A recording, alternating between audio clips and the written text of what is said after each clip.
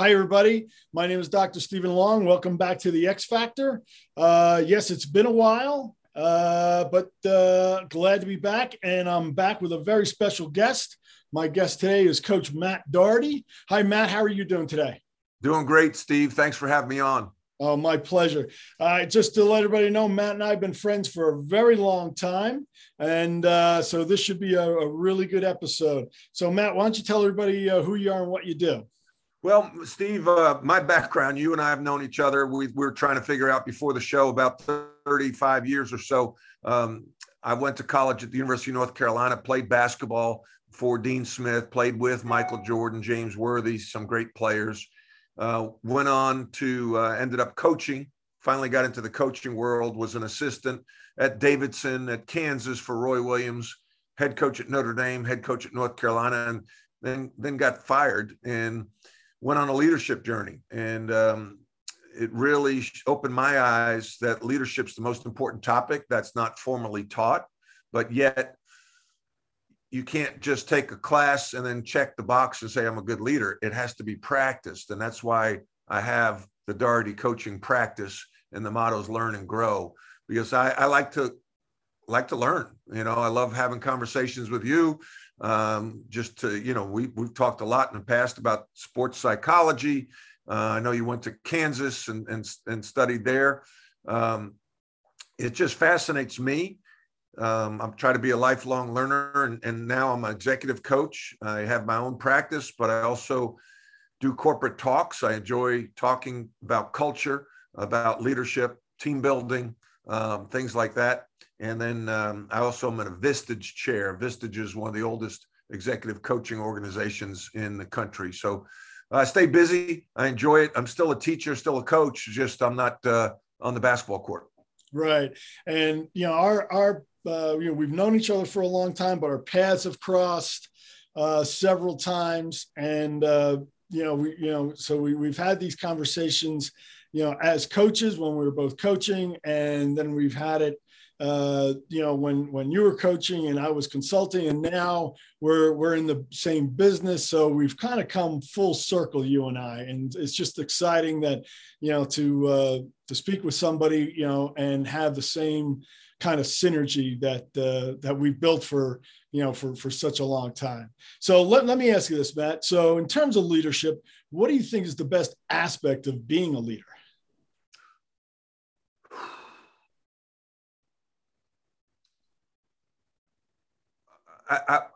My old self would say some things that would make it sound egotistical, like, you're in control, you're in charge, you get to create the culture. My older self would say, I think having the responsibility to create a culture and develop people, you know, that's a real responsibility. You know, we talk about servant leadership, and I like to talk about inverting the org chart. You know, everyone starts with the org chart with the CEO at top, and then it cascades down. I like to put it the other way, where the CEO's in the bottom, and he or she is there to support the C-suite. They're supporting the VPs, they're supporting the employees, they're supporting the clients. So I just think it's a really big responsibility, and you have to understand that. And when you do, and you are a servant leader, it's really powerful, because the relationships, the impact you can make is really powerful. You know, that's such a great point, because I think a lot of people, particularly talented people, that, you know, they know they're talented, they know they're leaders when they're young, and they're looking for that leadership opportunity so they can express those talents and, you know, basically to gain some control of not only themselves, but also, you know, the environment that they're in. And then when they're, you know, then and as we all go through life, we'll have our knocks, we'll be put down. And I find the ones who are open to grow, open to learn, they recognize that it's not about them. But the ones who refuse to grow, who refuse to learn, then they maintain the focus on themselves, and so they'll just heap one failure on top of another, and they'll wean themselves out. I wrote a book, came out about a year ago, called Rebound: From Pain to Passion. And it's all about what you just touched on. I love collecting quotes. I send out a quote every day on social media, and I really do it. Hopefully I impact other people, but I do it for myself because leadership is a practice. We continually have to develop good habits and have reminders. And when I lost my job at North Carolina, you played football, you coach football. What do you do after a loss? You watch film and you figure out a way to get better. Well, that's what I did with my career as a coach. What did I do wrong? How can I get better? So I wanted to come back as a better leader. And the most exciting thing I read was taking a class about emotional intelligence, and it said leadership is a learned behavior. And when I heard that really fired me up, because at that point I thought I was not a good leader because I was told I wasn't a good leader. It was written about me in the papers. And so Nelson Mandela has a great quote, many great quotes, but one was, "I never lose. I either win or I learn." And then I think Oprah Winfrey said, "It doesn't happen to you, it happens for you." So I think it's all about mindset. How do you view what is happening? And if you have that growth mindset, you're like, man, this is exciting. Now I learn how not to do it. And I can grow from this and get better. And so that's the mindset that I try to take. And I think the successful people do, because like you said, everyone's going to fail. I mean, I look at Abraham Lincoln, Steve Jobs, Oprah Winfrey, Michael Jordan, Thomas Edison, Walt Disney was fired from the Kansas City Star because he had no imagination. Imagine if he just accepted that and said, "Oh, I don't have imagination. I'm going to go be an accountant." Yeah. I had a client early on in my executive coaching career. He was a Wall Street trader, and he had a great quote about losing money. And he says, "Well, I just try not to make it a habit." Yeah. So, but that kind of mindset is, that failure is your friend. And if you're not failing, you're not extending yourself. You're not trying things, and that part of success really just goes back to the Rudyard Kipling, famous poem, called "If."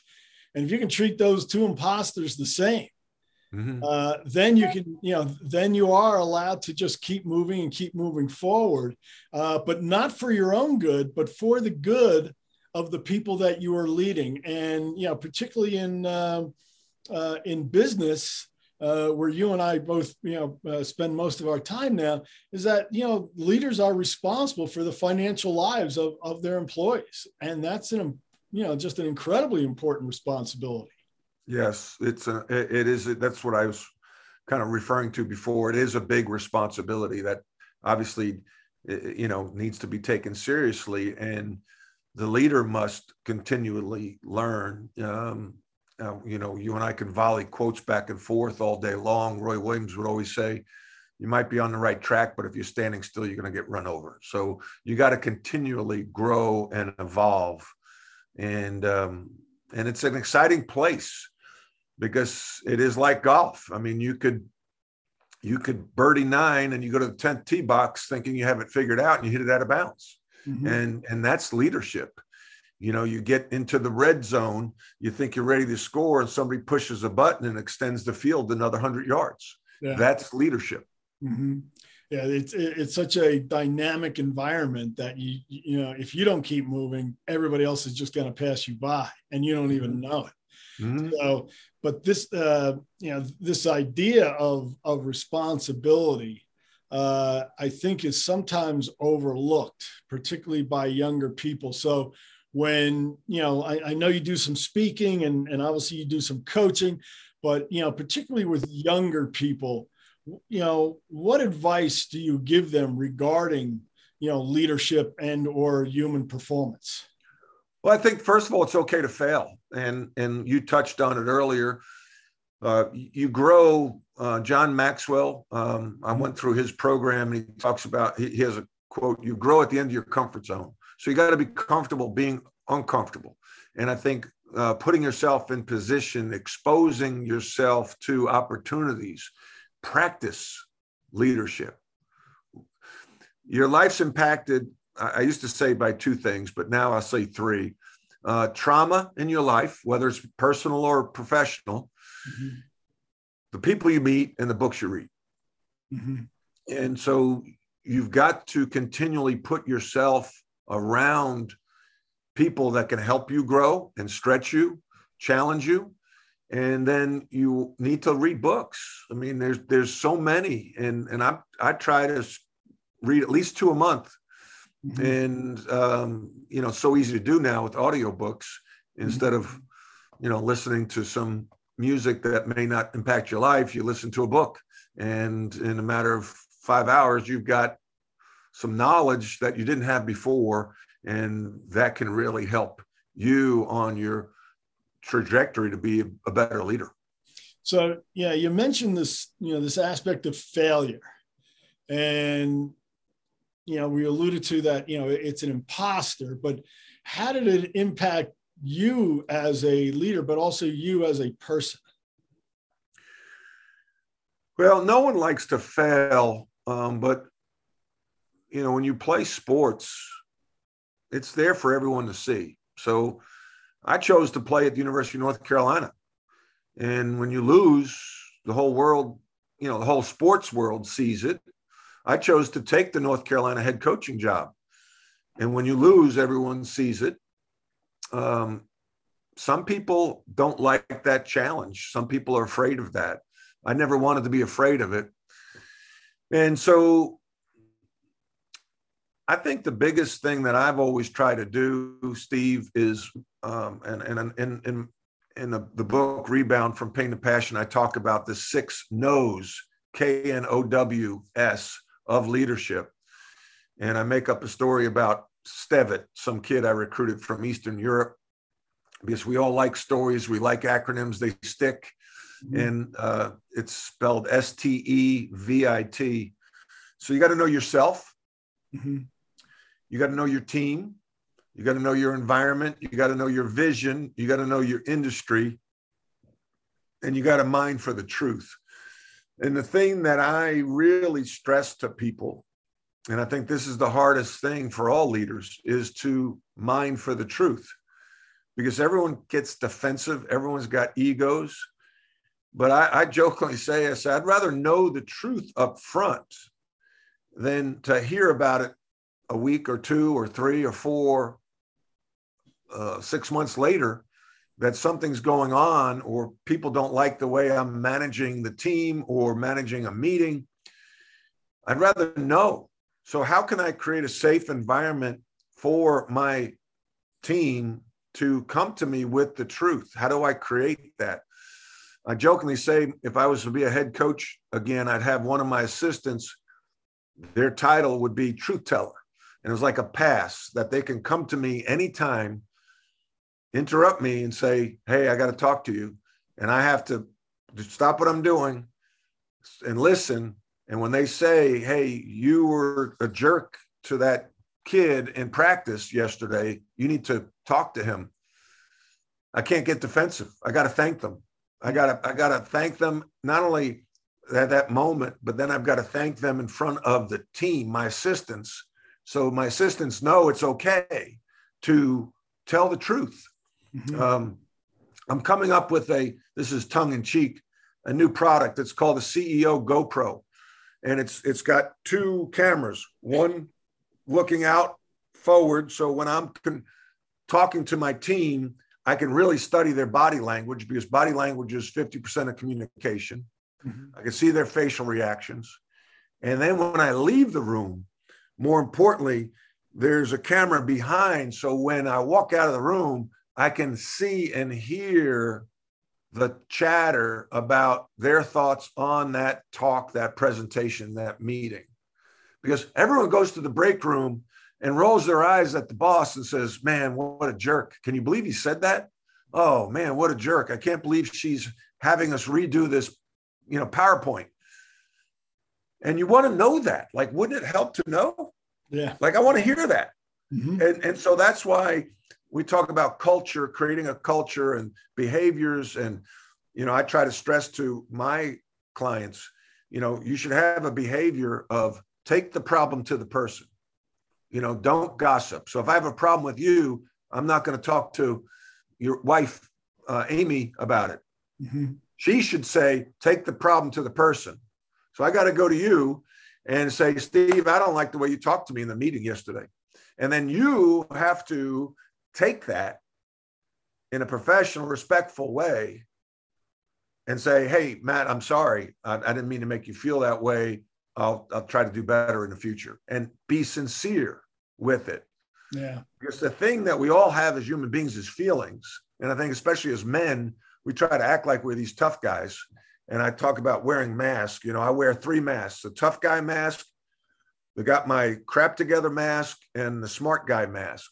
Mm-hmm. And I tell our team when I do a Vistage meeting, we take those masks off and put them on the hook so we can be real and authentic and vulnerable, mm-hmm. and create a safe environment.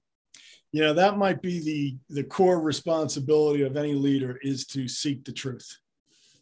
Yeah. And so let me ask you this, is what have you learned about why leaders either avoid the truth or dismiss the truth when it's presented to them? A couple things. I think they're insecure. Mm-hmm. I think most leaders are very insecure. And some of the reason they got to be where they are is their insecurity drove them to work hard to get to that point. Mm-hmm. The second thing is familiarity breeds contempt, is the saying. Mm-hmm. But it's weird because you hire a staff, you surround yourself supposedly with people that are smarter than you, but then you don't take their advice. You'll take somebody else's advice outside the organization that'll say the same thing. So sometimes you'd have to play games with leadership and say, instead of saying, hey, what about doing this?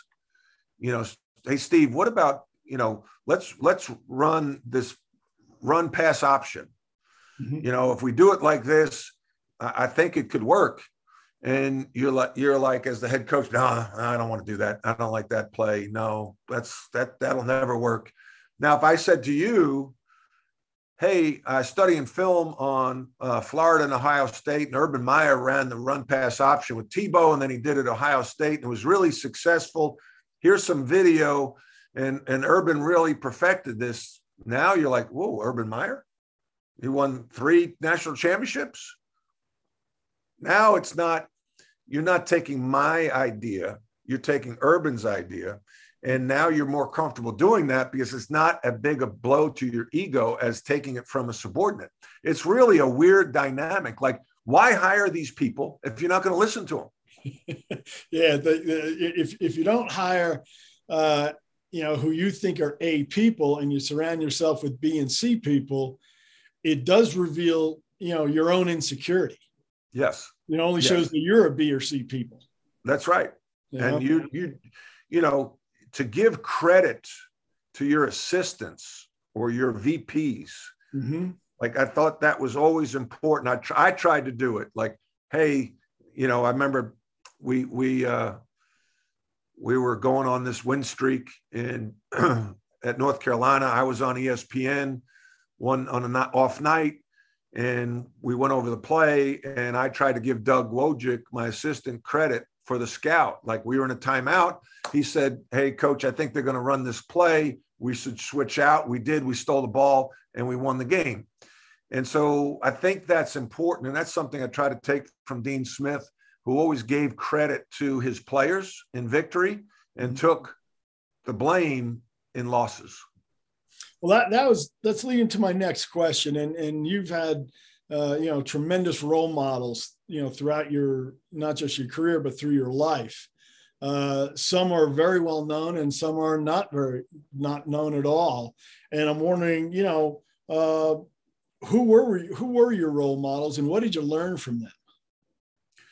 Well, as I get older, I realize how important my dad was and what a great dad he was. And again, you don't realize that until you get older and you're a father yourself. And, I think back to how my dad handled certain things and the calmness he had, and the way he loved my mother. But outside of him, Bob McKillop was my high school coach my first 2 years. He's now been at Davidson like 34 years, Coach Steph Curry. He'll be a Hall of Fame coach. Learned so much from him as a young player, how to play hard, attention to detail, doing the little things well. And then Dick Seitler took over for him. And then, playing for Dean Smith. I mean, he's maybe the best ever to do it. And I refer to Coach Smith all the time when I'm working with executives because business is a contact sport. Mm-hmm. And so there are so many parallels. And what he did best probably was drive culture intentionally. Last year when I finished my book, I talked about the importance of culture, but I really couldn't describe it. Like, how do you drive it? And there's a guy named David Friedman who wrote Culture by Design. He's in New Jersey, and he spoke to one of my Vistage groups, and he's fascinating. But he really broke down culture and how to drive it. And when he was talking about it, when I read his book, I kept thinking about Dean Smith because that's how Dean Smith did it. You have core values, play hard, play smart, play together. And you have behaviors that are sprouted from those core values, like hit the first open man you see. So you're operationalizing your core values and putting them to life. And Coach, we would huddle up every day. We'd have an emphasis of the day, like hit the first open man you see. And then he'd catch you doing it right or catch you doing it wrong. And it was repetition. Repetition is the key to learning. Mm-hmm. And as much as we hate it as a kid and roll your eyes when your parents say, make your bed, brush your teeth, wash behind your ears, mm-hmm. It's that repetition. Now we as parents are saying the same things to our kids and they'll be saying them to their kids. So that's how it sticks, is the repetition. And so the culture driven by Coach Smith, and he's the best role model. Then I worked for Roy Williams. So I got to see the inner workings of the Carolina program because he was an assistant for Coach Smith for 10 years. Mm-hmm. And then when I got let go, I latched on. I had to find new mentors. And, John Black, Tim Hothforth, Carol Weber, Jerry Bell. These are all people in the business world, Fran Johnston, that really impacted my life from a growth standpoint in the world of leadership. What I've noticed, not only in athletics, but also in business, is many leaders or many people are hired into leadership positions because of the people that they worked under. And so the people who are doing the hiring, they're hoping that person is going to be able to institute that type of culture. And this is academically, this is called social learning theory. And it's a really powerful theory. And it's important to understand is that what you observe as a follower and then indoctrinate will create certain habits. And, habit formation is a result of rewards and repetition. And so when you're at a place like in your case, as a coach, as an assistant coach at the University of Kansas under Coach Williams, and then as a player under, Coach Smith, right? You were being reinforced because you're having all this success. Right? And then you were able to bring that to Notre Dame and bring that to, Carolina and bring it to SMU and other places. And because of that, not only your players who directly were impacted, but what people don't understand is that there's peripheral impact by that. Because I remember the one year that I spent as a volunteer coach at Carolina, and I know that Coach Smith set the culture there because everybody had a business card with a saying that he's attributed to is it's amazing how much can be accomplished when nobody cares who gets the credit. Right. So it's one of those things that if you surround yourself and be aligned with really great people, that and if you're intentional about your learning from them, and I've had the same, I've had the same gifts bestowed upon me, playing for Tubby Raymond, coaching for Tubby Raymond, working for George Welsh, working with Fisher DeBerry at the Air Force Academy, and other outstanding coaches who I've been associated with. All that rubs off on me, and it's probably the primary lesson that I learned from my dad, just like the lessons that you learned from your dad, was be coachable. Oh yeah, I think he imparted that to me, Matt, because as opposed to you, where you were an elite, high school and college athlete, not so much for me. Well, so I think my father recognized my limitations fairly early and reinforced that to me as be coachable. Well, when you say that, I immediately think back to, I think it's 1974, Ford Galaxy in the parking lot of Modell's and Nescott Drugs. My dad buys me my first jock. He signed me up for Gus Alfieri's basketball camp on Long Island. And as he's handing me the jock, he says, when a coach tells you something, don't say, I know. Mm-hmm. And I just thought that was very powerful. Mm-hmm. And that was his way of saying, allow yourself to be coachable. Mm-hmm. Then I fast forward 30 something years, and I have a son, and I'm trying to teach him how to catch a football. And my son, as I'm explaining, how to have your hands set, and he says, I know. And I'm like, what did you say?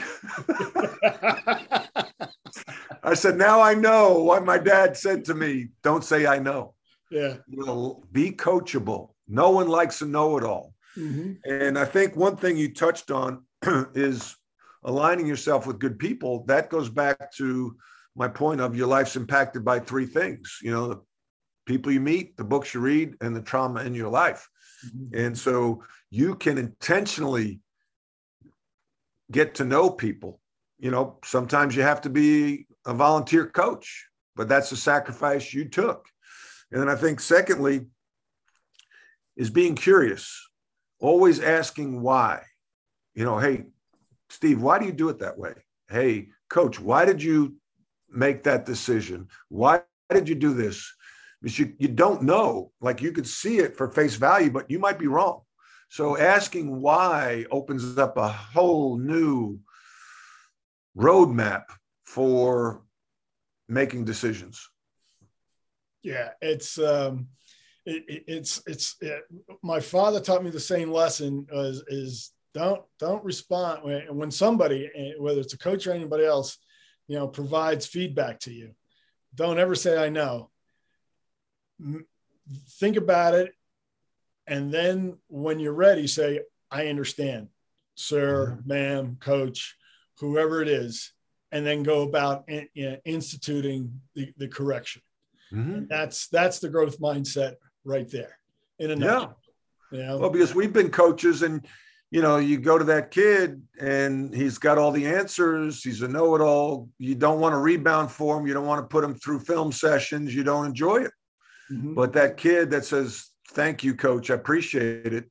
Anything else? What else? And, the best player ever to do it was Michael Jordan. And he would go back to Chapel Hill every summer while he was playing and ask the coaches what he needed to work on, because he wanted the truth, Mm-hmm.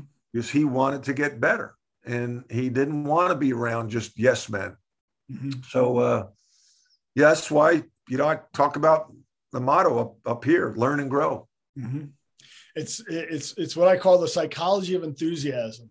Is that regardless of success or failure, or if you're stuck in mediocrity, if you're on that plateau, wherever you are in that performance journey, that you're excited about getting feedback and applying that feedback to make yourself better, to make your team better, to make your organization better.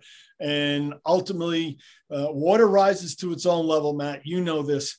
From your own experience and from the experience that you are now bestowing on, the expertise that you're bestowing on your clients, is water rises to its own level, right? The group will never rise above the incompetency of the leader. And this is what's called the Peter Principle. And it's been proven, since the 60s. And then if we can, as you and I, as coaches, I think that is our primary mission, is to extend those limits of the Peter Principle of the people that we serve. Yeah. Amen. So, all right. So let me ask you this. What do you do to relax and or celebrate? Oh, gosh. I enjoy smoking a cigar. Okay. I maybe shouldn't admit that. Well, you are a Carolina guy. You live in Carolina. You're supporting the tobacco industry. You're a fine Carolina citizen. Yeah, I enjoy going out to dinner with good friends and family. I don't know why I enjoy playing golf, because I stink, but I enjoy playing golf. I think I'm going to go out the next round and shoot in the 80s. And that rarely happens, but I still think I will. I'm playing again tomorrow, but that's a place where you can still compete and feel the energy over a tee shot, over a putt, that you don't get. I haven't, the only place I really got that was playing basketball. And so now, where can you find some kind of competition where, you make the shot, it means something. You miss the shot, it means something. And so that's kind of the way I relax.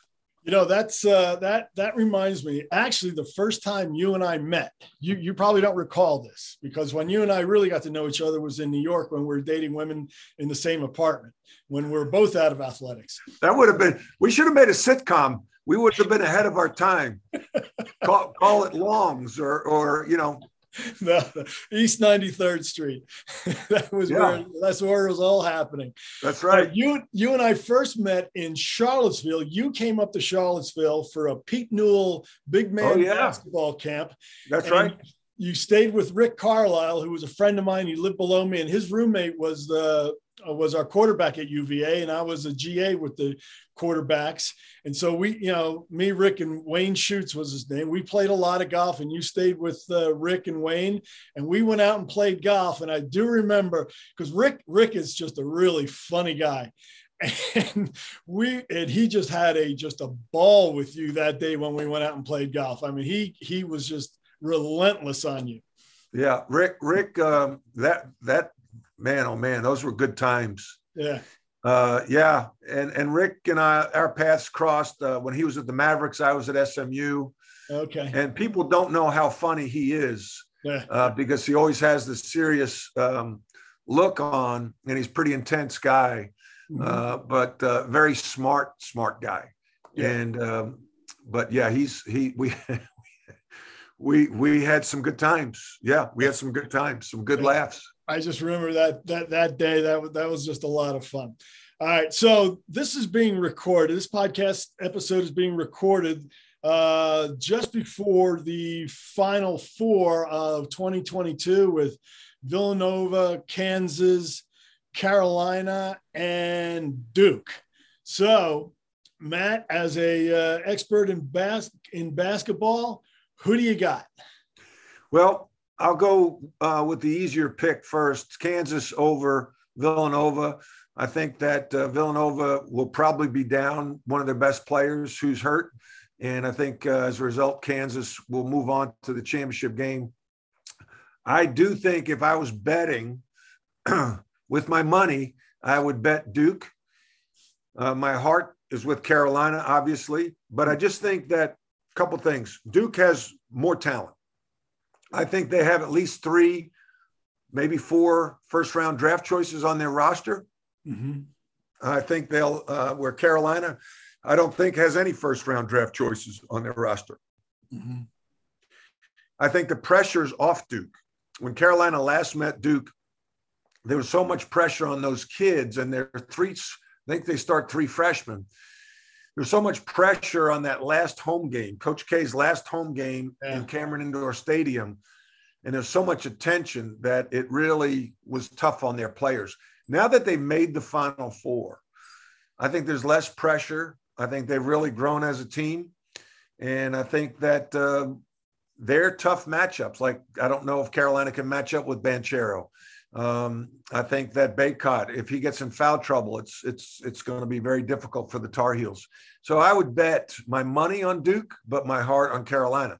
Then the championship game, if it goes according to those outcomes, Duke and Kansas, it's going to be really tough for the Duke players to re-energize their batteries in 48 hours to play Kansas, having gone through such an emotional game with Carolina.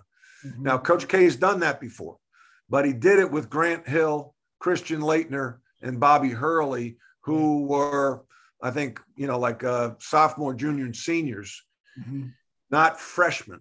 So that's going to be critical. And as a result, it's going to be a very close game. And I don't know who's going to win the finals. But it'd be pretty magical if Coach K went out with the championship. Yeah, it would. But I got to tell you, it's between these 4 coaches, it will be a leadership lesson to watch. And so if people, if you're a basketball fan, if you're a sports fan, but even if you're not, if you tune in to those 3 games and really watch those 4 people in those leadership positions in action, I think you'll be able to come away with some really valuable lessons.